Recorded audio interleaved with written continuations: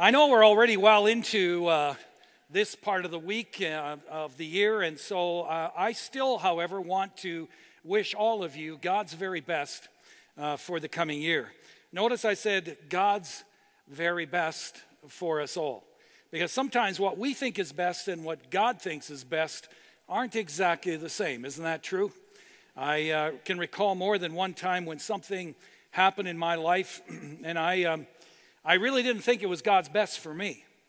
In fact, didn't think that at all. But many years later, in hindsight, I look back and I couldn't dispute the fact that it was, that God had my best interest at heart, and that His way is the best way, even though it wasn't making any sense to me at the time. I saw this principle at work at our Christmas Eve services just about 10 days ago. Probably more than 50% of you were away from Calgary visiting your family, wherever it is you come from. But we still had thousands of people come to our Christmas Eve services in minus 25 degree weather. And just to make things a little interesting, there was a water main break somewhere near the church, so they turned our water off. And so we were somewhat concerned, particularly about bathrooms, wondering about what kind of signs to put up and so forth. But it turned out that people had to haul their own water to use the washrooms, either that or hold tight for about 90 minutes. Our staff had to use porta potties. And worst of all, we weren't able to serve coffee. I mean, can you imagine? I mean, how on earth is God going to move without coffee? I mean, just bad news. And I'm thinking, Lord, not a great time for a water break. And yet, despite all of that, 20 people had the courage to fill out a response card, letting us know that they prayed for the very first time to invite Jesus into their lives. And I think that's worth celebrating.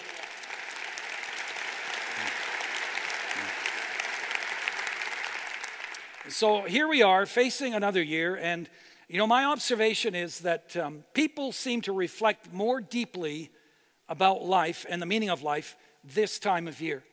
Every year between Christmas and New Year's, I talk to people who have been thinking about the direction of their life. They've been thinking about the level of satisfaction of their life, the purpose of their life.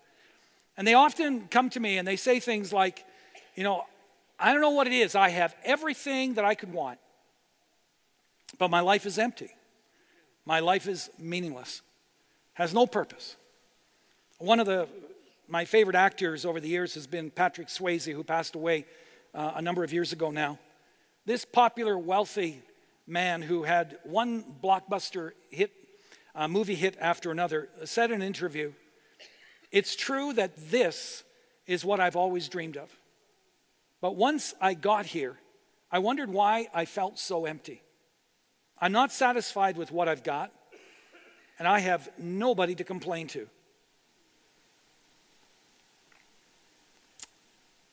And what Swayze was verbalizing is the frustration and the emptiness that people feel when they place their hopes and their dreams on the temporary things of life rather than on the eternal things of God. The psalmist said it best. He said, "My soul finds rest in God alone." In God alone. But so many people today, the tendency is they ignore God, or they just keep God at a safe, comfortable distance, and they try to somehow find fulfillment in something other than God. And yet the best of human life is utterly and ultimately disappointing. We've all known, or we've read about people like Swayze who had it all, and yet they were still miserable. But sooner or later, even the greatest optimist must face the fact that if he places all of his hopes and his dreams and his ambitions in his work or earthly success or his possessions or fame or even his loved ones, he's going to be greatly disappointed one day, because when he comes to that place of breathing his last, he's going to have to say goodbye to all these things, including those that he loves. Now, Jesus came to tell us that we were made for so much more. He came to warn us not to sell our soul to the temporary kingdom of this world, with all of its seductive voices and all of its allurements. Rather, he came to bring hope and unspeakable joy and a lasting purpose by inviting us to be part of his eternal kingdom. With that in mind, I want to invite you to open up your Bibles to Matthew chapter 5, in which we find Jesus at the height of his ministry. We're in the Sermon on the Mount. We're working our way through his sermon. And thousands of people, if you read at the end of chapter 4, thousands of people have been following him around the countryside. And many have gathered on a hillside or a mountainside just north of the Sea of Galilee to hear him give his Sermon on the Mount, in which he paints a picture, a verbal picture of a new kind of community under the rule of a new king, King Jesus. A community with a new kind of life, with new attitudes, values, and passions that are upside down or right side up from the way that society is today. Jesus says people who are part of my kingdom are blessed. In other words, they're content, they're satisfied, they're joyful, and he invites us to be part of it. Beginning in verse 3, Jesus says that those who belong to his kingdom and acknowledge him as their Lord and King will increasingly display the following supernatural evidences of God's Spirit working in their lives. He says they are humble and dependent on God for their salvation and direction in life. Blessed are the poor in spirit. He says they grieve over, they repent of their sin, and they weep over the things that break God's heart. Blessed are those who mourn. They're not preoccupied with themselves. Blessed are the meek. They crave to know Jesus and to be like Jesus. Blessed are those who hunger and thirst for righteousness. They extend grace, forgiveness, and compassion to others. Blessed are the merciful. They have a single-minded devotion to seek God and his agenda. Blessed are the pure in heart. They're devoted to helping people be at peace with God and with one another. Blessed are the peacemakers. They expect resistance and to pay a high price for living all out for Jesus. Blessed are the persecuted because of righteousness. Now, even though no person outside of Jesus himself is capable of living out these Beatitudes perfectly, in verse 13, Jesus says, when his followers increasingly display these characteristics in and through their lives, they will be people of influence. They can't help but be. They will be people who point others not only to God, but also to the truth of God. He said, you are the salt of the earth. He said, you are the light of the world. And church, that is why we are still here on earth and not in heaven. When Jesus becomes our king, when he becomes the center of our universe, he not only changes us on the inside, but as he changes us, he uses us to change our world. And that's a purpose not only worth living for, but dying for. And so as we stand at the threshold of a new year, I can't think of a better time to ask you this question. When you examine your life, when you examine your values and your priorities and what it is that makes your adrenaline flow, which kingdom are you really giving your life to? Are you giving it to the kingdom of Patrick Swayze? Or are you giving it to the kingdom that Jesus is describing here in his sermon? Jesus longs for us to be part of his eternal kingdom. And it's with that in mind that he now shifts gears here in the scriptures to ensure that we know how to become part of his kingdom. This passage we're looking at today is a complex passage to understand, but it's a very vital passage. So I'm going to ask you that you would stand with me as we read a portion of it together.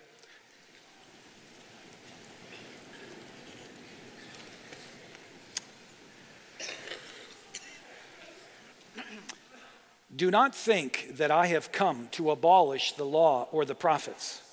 I have not come to abolish them, but to fulfill them. I tell you the truth, until heaven and earth disappear, not the smallest letter, not the least stroke of a pen, will by any means disappear from the law until everything is accomplished. Anyone who breaks one of the least of these commandments and teaches others to do the same will be called least in the kingdom of heaven.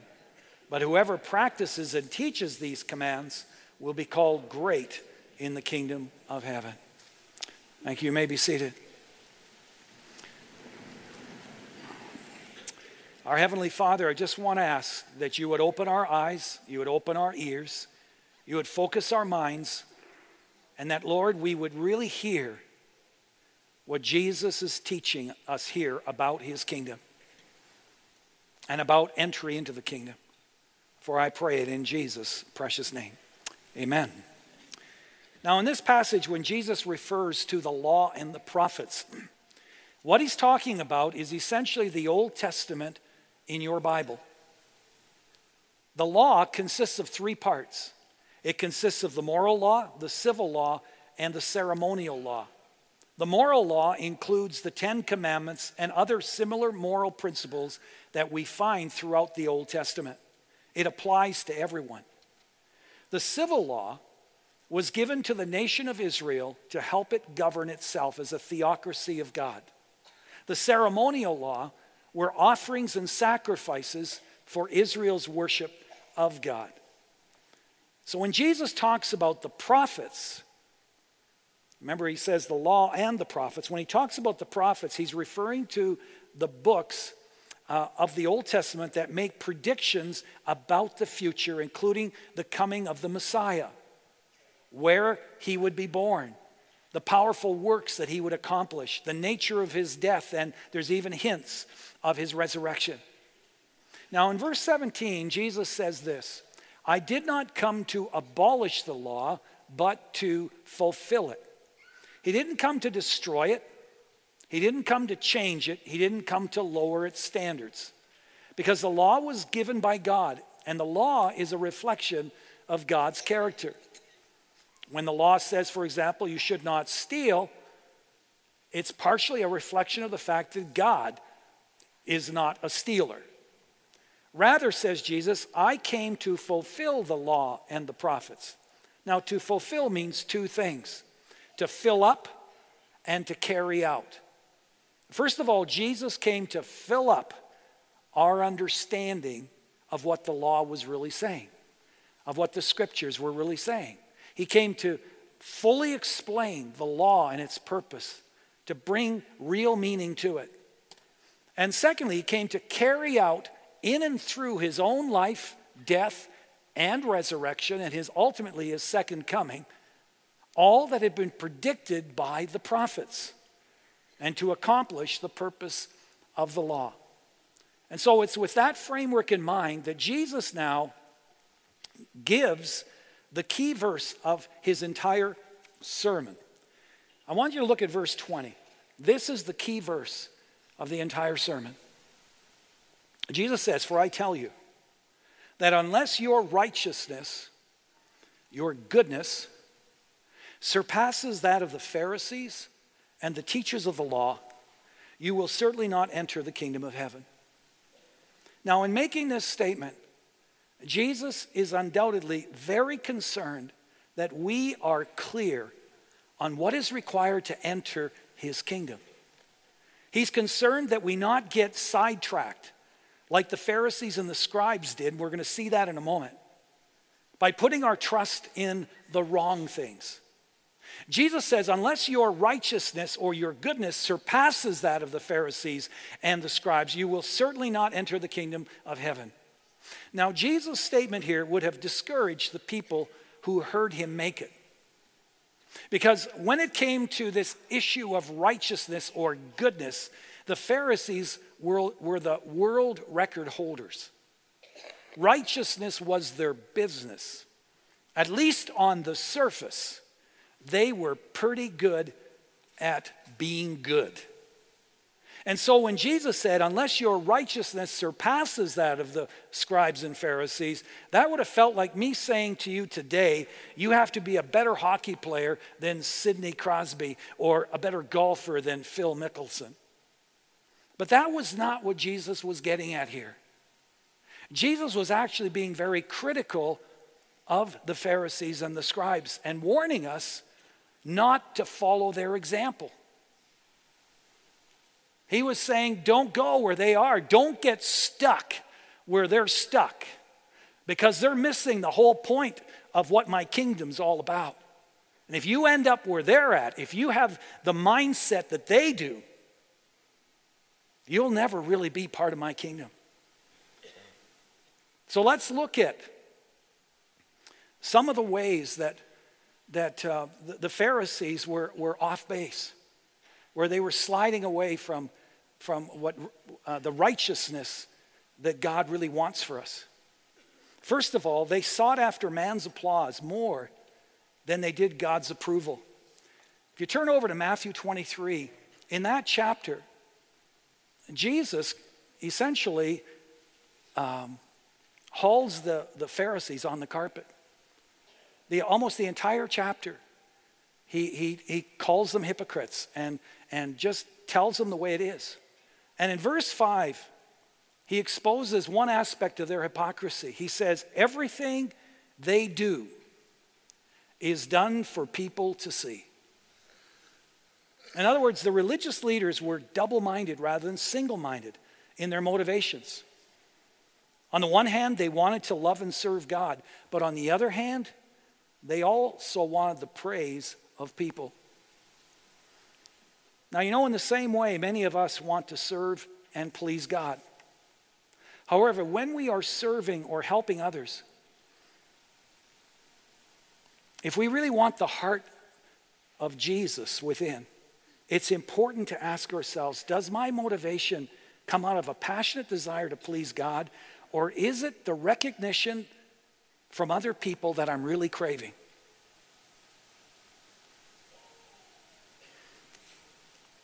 Sometimes it's not always so easy to discern that.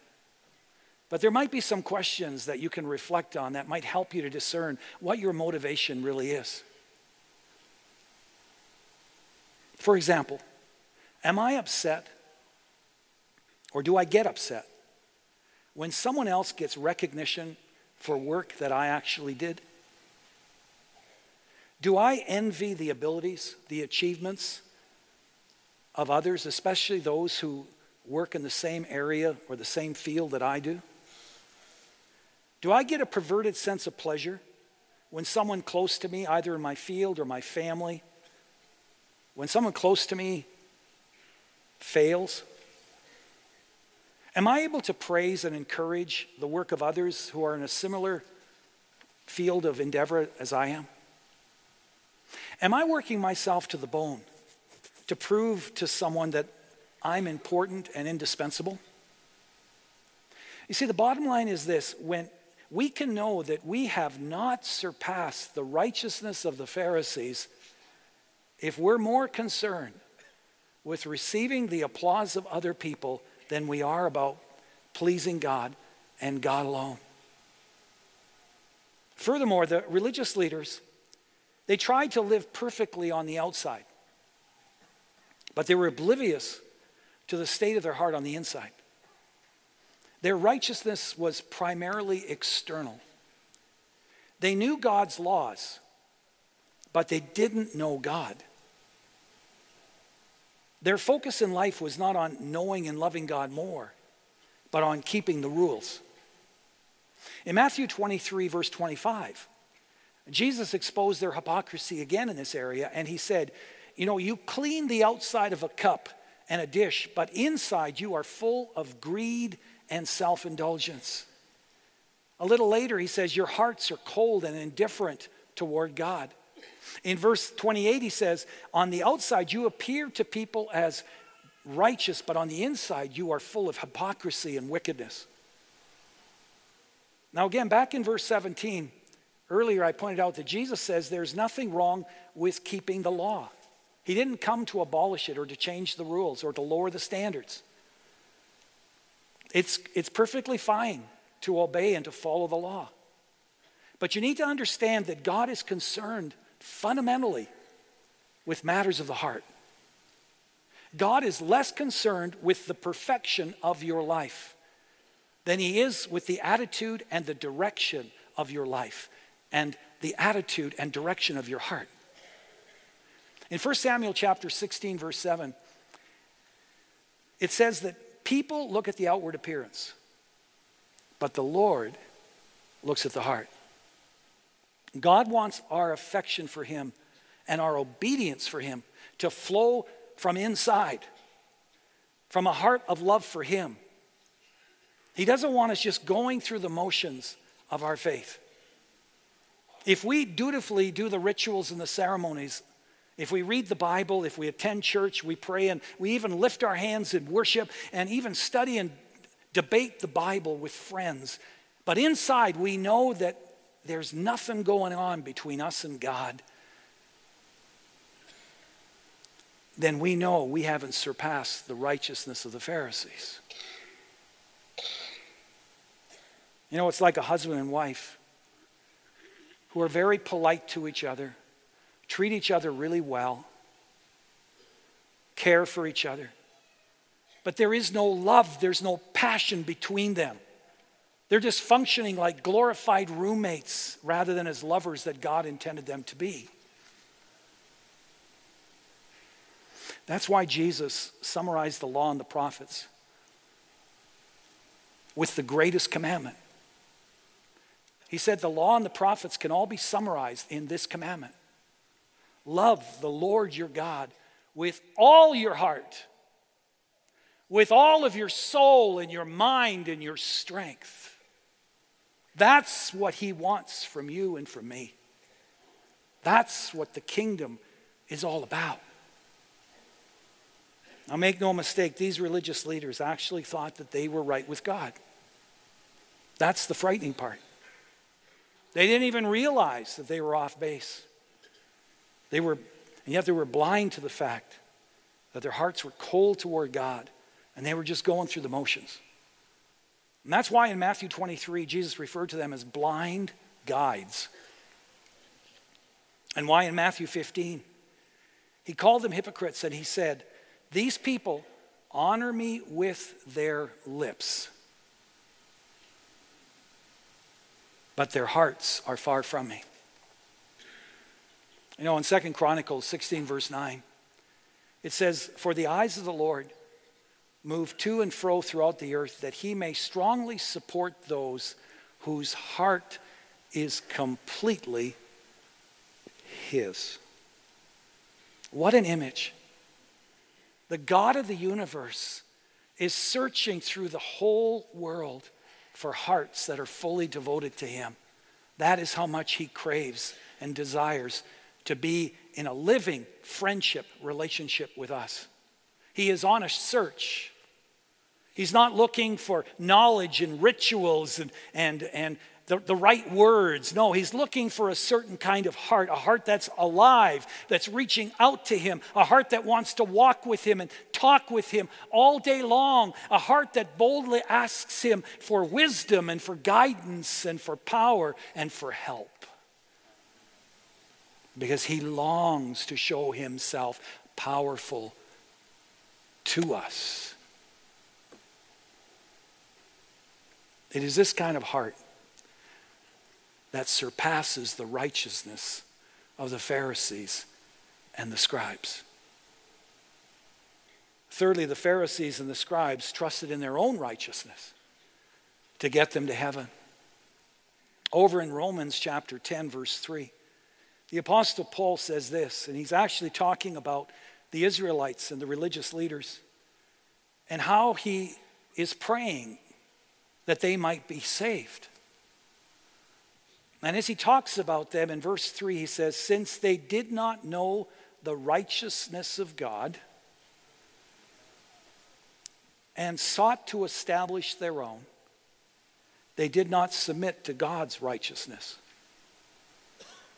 What he's saying is that the religious leaders, they kind of made up their own standard of righteousness. and they trusted in their own righteousness. They kind of said, well, you know what? I'm going to do this and this and this and this and this and this and this and this and this. And as long as I'm doing that, everything should be, great with me and God. And yet, starting in verse 21, Jesus reveals God's original intention behind the law. Remember, that's one of the reasons he came. He said, I didn't come to abolish the law, I came to fulfill it. And this is exactly what he does. Starting verse 21. He begins to show the Pharisees what the law is really saying, what the intention of the law is all about, and that they are far from keeping the law. Look at verse 21. Jesus says, you have heard that it was said to the people long ago, you shall not murder. And I can just picture the religious leaders proudly patting themselves on the back saying, that's right, check, I got that one, I haven't murdered anybody. I'm clean. And Jesus follows up and says, but I tell you that anyone who is angry with a brother or sister will be subject to judgment. Come again? Say what? Are you equating me hating someone with actually murdering them? In verse 27, Jesus says, you heard it said, do not commit adultery. That's right. Haven't done that either. Check. And then in verse 28, Jesus pulls up close to them. At least I can imagine him doing this. And he says, okay, so you've never committed adultery. Good. But let me ask you, do you find yourself at times fixated with the idea of having a sexual encounter with someone else or with someone other than your spouse? Because if you have, you've already committed adultery in your heart. And I can just hear them saying, okay, we're out of here. I can just see them throwing their hands up in the air and saying, this is an impossible standard. If you're telling me that we're murderers because we've been angry, if you're telling me that we're adulterers because we have some lustful thoughts, that we'll never please you because we don't love our enemies, then we may as well give up. We may as well cash it in, because on this basis, no one can be this righteous but God alone. And Jesus smiles and says, exactly. Exactly. That's my point. He says to them, you wrongly assumed that all you had to do to try to keep the law and follow the rules on the outside, you figured that's all that was required. I'm here to tell you that you're deceived. The fact is, despite all of your efforts to keep the law, you're a sinner. And there is no way that you're going to meet the standard through your own effort. And you know, folks, we're capable of ending up in the same place as these religious leaders did in Jesus' day. We often fool ourselves into believing that we are righteous by comparing our perceived righteousness with the unrighteousness of other people. It's pretty subtle, but often we start out by identifying the dregs of society, the drug lords, the murderers, the rapists, and the assassins. And we say, okay, if 10 is God's perfect righteousness, if that's the perfect standard of righteousness, then people like this would be at the bottom rung. And we rate them a 1. And we have no problem saying those people deserve to go to hell. And then we remind ourselves of people we know or we hear about in the news who are dishonest, who lack integrity, who are guilty of fraud and extortion, or perhaps they're unfaithful to their spouses, or they're verbally abusive to others, or they cheat and steal, they cut corners at work. They largely live self-centered lives, and we sort of say to ourselves, well, you know, they're not as bad as the murderers and all those guys, and we rate them a 5. And then we look at the 1s and the 5s, and we figure, you know, we're not as bad as them. And so we rate ourselves a 7 or 8. But then we begin to tally up a long list of admirable qualities that we possess. And our score goes a little higher. Now, mind you, we're not thinking this consciously. This is just kind of below the radar a little bit. And so if we've never stolen from our company, and we're kind to most people, and we keep our word most of the time, and we're faithful to our spouse, and we support, we give to a charity or to church, or we buy Girl Guide cookies. I mean, surely this puts us, past 8. But there's more. If we go to church a couple of times a month, if we usher on occasion, we attend a small group, we have a Bible on our dresser, if we have sermon CD tapes littering our car, if we serve in the church nursery or work with junior high boys, which is worth a full percentage point in itself. We figure we deserve to be right up there, 9.5.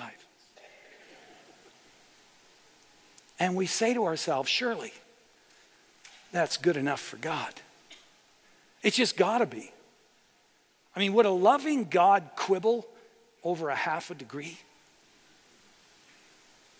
Folks, this kind of thinking is widespread across our land. It permeated the thinking of the religious leaders in Jesus' day as they attempted to establish their own righteousness. And it permeates our culture today. Many people today just can't understand why we need a Savior. Who needs Christ's righteousness when my own righteousness is plenty good? But the problem is, God isn't measuring our righteousness in relation to other people. He's measuring our righteousness in comparison to the absolute holiness of God. And last time I checked the Bible, God is not only holy, he's perfect. Take the water in this glass, for example. It looks really good, so I'm going to drink from it.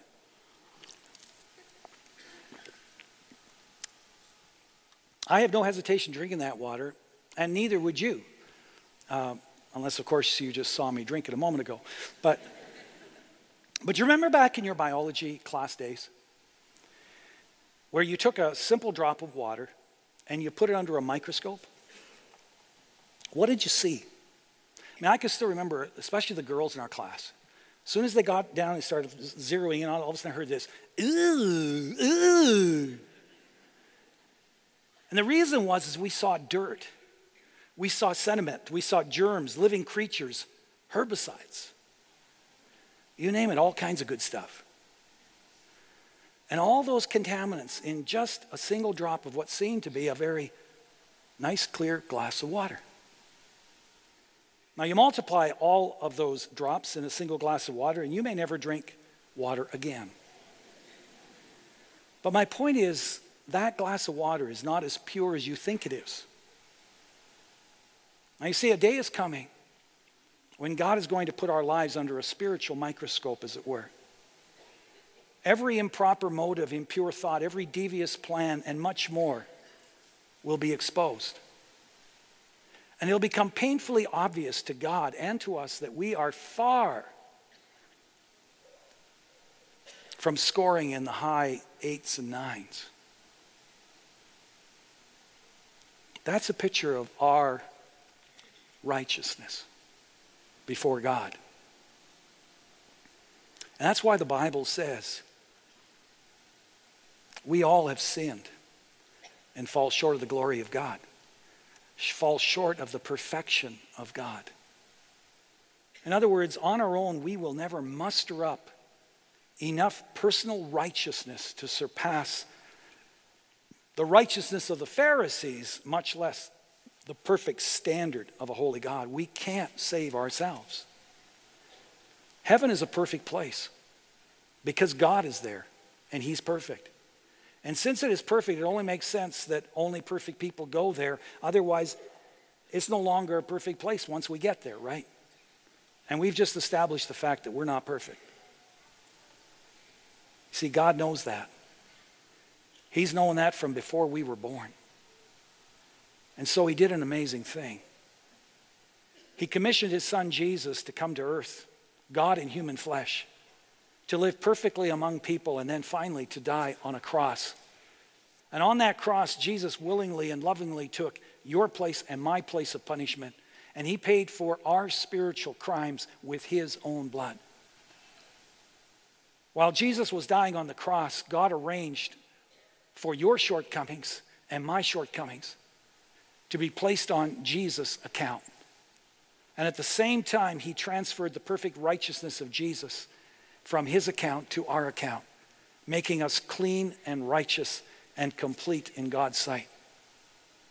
This is the only way, friends, for us to enter into the kingdom of heaven. Or in the words of Jesus, for our righteousness to surpass the righteousness of the Pharisees and the scribes. We need to stop trusting in our own righteousness to get us to heaven, and instead place our trust in the righteousness of Jesus Christ.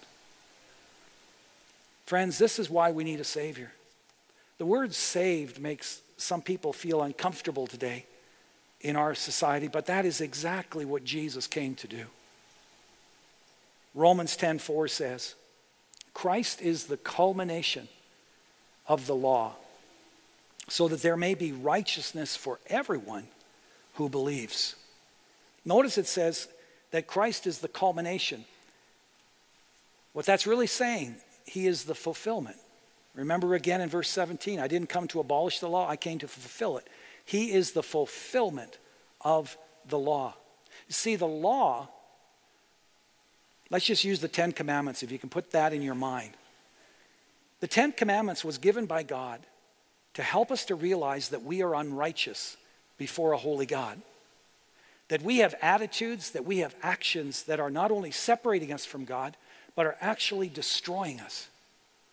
Some people, like the religious leaders of Jesus' day, they falsely believe that the way to heaven is to keep the law. In other words, to keep the Ten Commandments or to keep the golden rule. That's the way to get right with God. And yet the purpose of the law was never to make us right with God. All the law could do was to help us to see that we were missing the mark and point us to a solution. The law is like a mirror. Okay, imagine yourself, you're standing in front of a mirror, you've been in the dirt, and you look in the mirror, and the mirror tells you you've got dirt on your face. But the mirror can't wash the dirt off of your face. All the mirror can do is tell you, you got a dirt problem, sir. You need someone to clean you up. That's what the law does. That's what the Ten Commandments does. Galatians 3:24 says, therefore the law, the Ten Commandments, I'm just using that as an example of the law. Therefore, the Ten Commandments has become our tutor to lead us to Christ so that we may be justified by faith. But then look what it says next. But now that faith has come, we are no longer under a tutor. We're no longer under the law. In other words, the law, the Ten Commandments, are no longer our master. The Ten Commandments are now our servant. And there's a difference. Because when the Ten Commandments are our master, we grow so frustrated because we can never keep them perfectly. Have you ever tried to do that? You can't keep them perfectly. That's what happens when they're your master. You just live a life of frustration. But the Ten Commandments now are our servant. Why are the Ten Commandments our servant? Because Jesus is our master. When you put your faith in him, he becomes your new master. That doesn't mean that God's law is no longer relevant. Doesn't mean it's there to serve us. The Ten Commandments are there to prevent us from hurting ourselves, from hurting other people. But it no longer has control over us. It no longer has this strange kind of authority over us. For Christ is now our master and Lord. And as we surrender our lives to him, he will guide us. He will empower us and give us the victory over temptation. A few years ago, I met a young woman who was struggling with deep issues that she faced her entire life. She had grown up in a home where she tried to please everyone, where a B plus was never enough because it wasn't an A, and where criticism of everything she did was a regular occurrence. To combat this, she tried to live perfectly to measure up to the high standards that her family had for her. She was introduced to church, and again she was faced with standards that she felt she could never reach up to. And in her Christian circle friends, she tried hard to always appear perfect, to never slip up, but was inevitably faced with the reality of failure. She said to me, "I only feel joy in my life when everyone is happy with me." She described to me how lies had filled her thoughts. Negativity began to permeate her inner life, even though outwardly she appeared happy and fine. She would replay these tapes, these lies in her head, constantly. Tapes telling her that no one loves you, no one cares about you, you will always be a failure. She lived like this for years, trying to make everything perfect, trying to live the perfect life while falling apart on the inside. She eventually realized that she was trying to seek the approval of everyone but God, whose approval is found, as I said, through faith in Him alone. You see, friends, the approval of man will never satisfy. And when you're trying to seek the approval of man and the approval of God at the same time, you're setting yourself up for inward collapse and a life of deep frustration. Jesus calls us to live our lives seeking the approval of God and God alone. True freedom is found in living a life that simply abides in Him. You may feel that you're a consistent failure today, that you never measure up to those that are around you. You may feel like, you've got to get saved every weekend because you're always falling short of the mark. God invites you to find your true identity and your rest in Him. You will not find fulfillment in your life by trying to live the perfect life in the eyes of other people. That will only come when you admit that you're a sinner. You embrace Jesus as your Lord and Savior and then allow Him to live His life through you. In Luke 18, Jesus tells the story of two men. One man was a Pharisee. The other was a tax collector. And tax collectors in that day were despised by the regular people because a tax collector basically was seen as a traitor. A tax collector had turned on his people, had turned on his faith for money. He was despised. And this is what Jesus said. Two men went up to the temple to pray. One a Pharisee and the other a tax collector. The Pharisee stood by himself and prayed, "God, I thank you that I am not like other people, robbers, evildoers, adulterers, or even like that tax collector over there. I fast twice a week. I give a tenth of all that I get."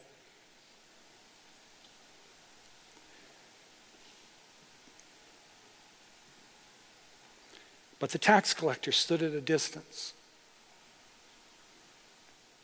He would not even look up to heaven.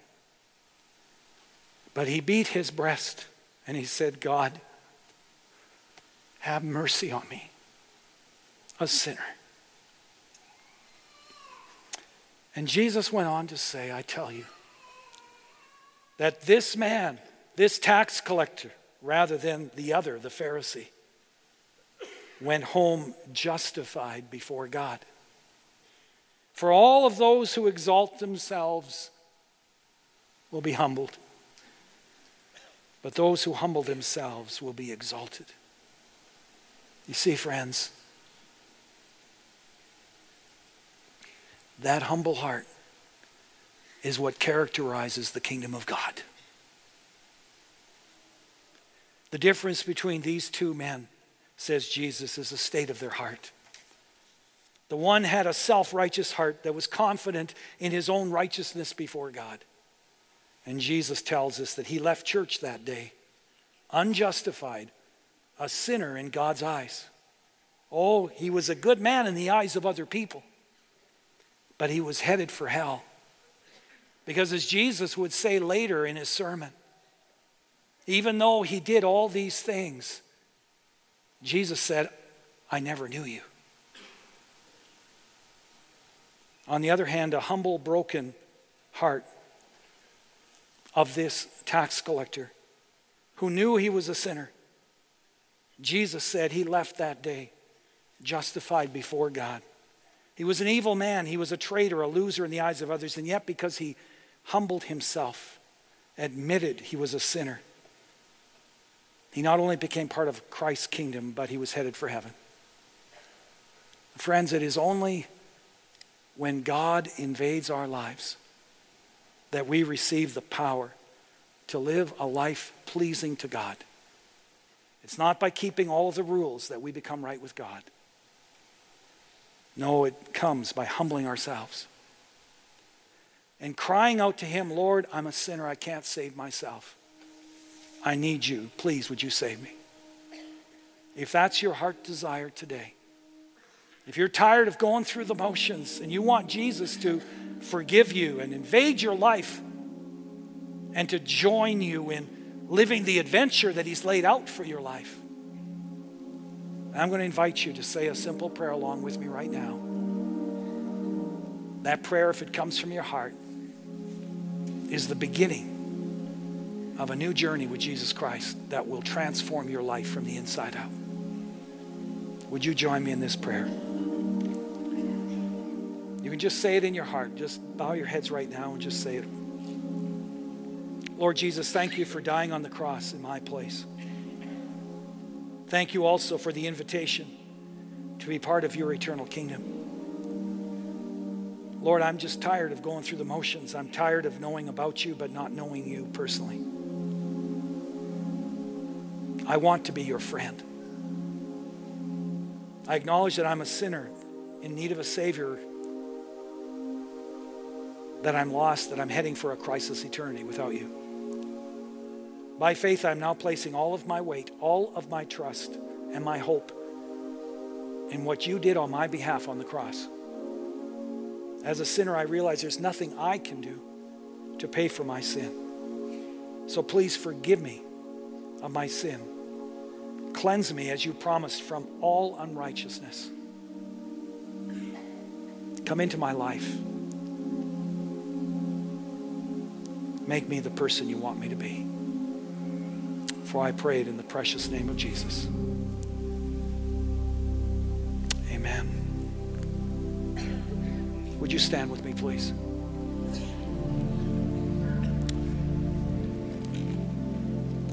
Now, friends, on the authority of God's word, I can tell you, those of you who prayed that prayer from your heart, that you are now God's child, that you are part of God's eternal kingdom. You are righteous in the sight of God, not because of your attempts to be righteous, but because you are now in Jesus Christ, and Jesus Christ is in you, and he is righteous. If you believe in your heart, then I'm going to challenge you to confess with your mouth the decision you just made. Let someone know, let me know, let our prayer partners know, let the person who came with you know.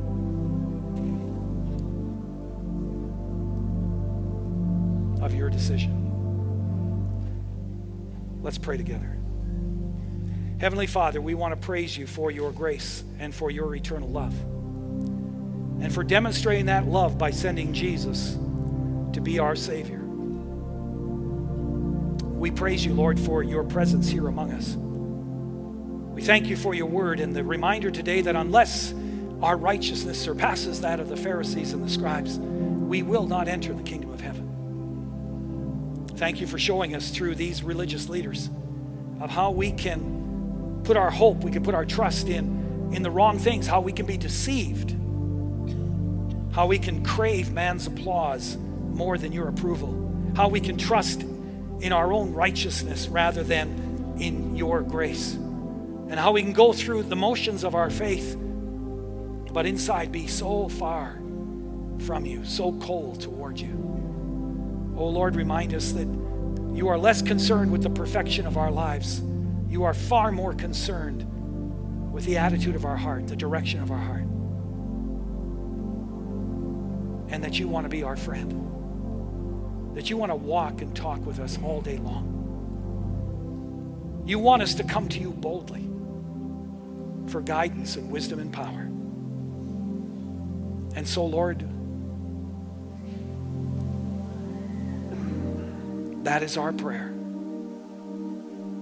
Until that day in which every knee shall bow and every tongue will acknowledge that you are Lord and King, to the glory of God we pray, in Jesus' name.